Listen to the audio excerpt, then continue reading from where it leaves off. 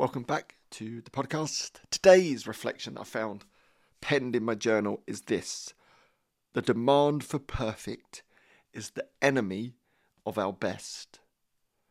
We are so obsessed in this modern world about being perfect. And here's the thing about perfect: it's a divine concept.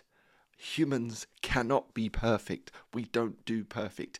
Yet, so many of us get caught in this trap, and I did for years, of thinking that I've got to be perfect at everything. And if I'm not, I'm a failure because everyone else is perfect at everything. When actually the truth is no one is. We're all flawed, perfectly imperfect, beautiful creatures. That's what makes us human. That's what brings the spice to life. If everyone was perfect, it'd be so bloody boring, wouldn't it?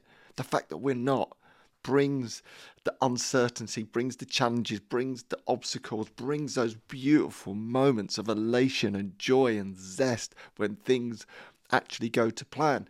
The truth is this: as a human, the best we can do is our best. That is our version, in my opinion, of perfection. If you show up and give everything you've got with every resource you've got at your disposal, that's the best that you can do. That's the human version of perfection. If you fall short of that, fair enough. But if you go all in and you give it your best effort, best shot, that is our version of perfection. And don't worry if that falls short of something that appears to be perfect. So what? The divine is perfect. We're not.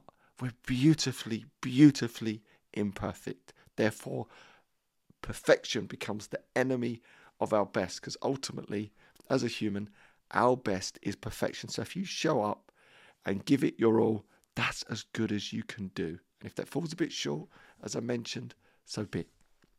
All right, hopefully you enjoyed today's mini reflection. I'll see you tomorrow.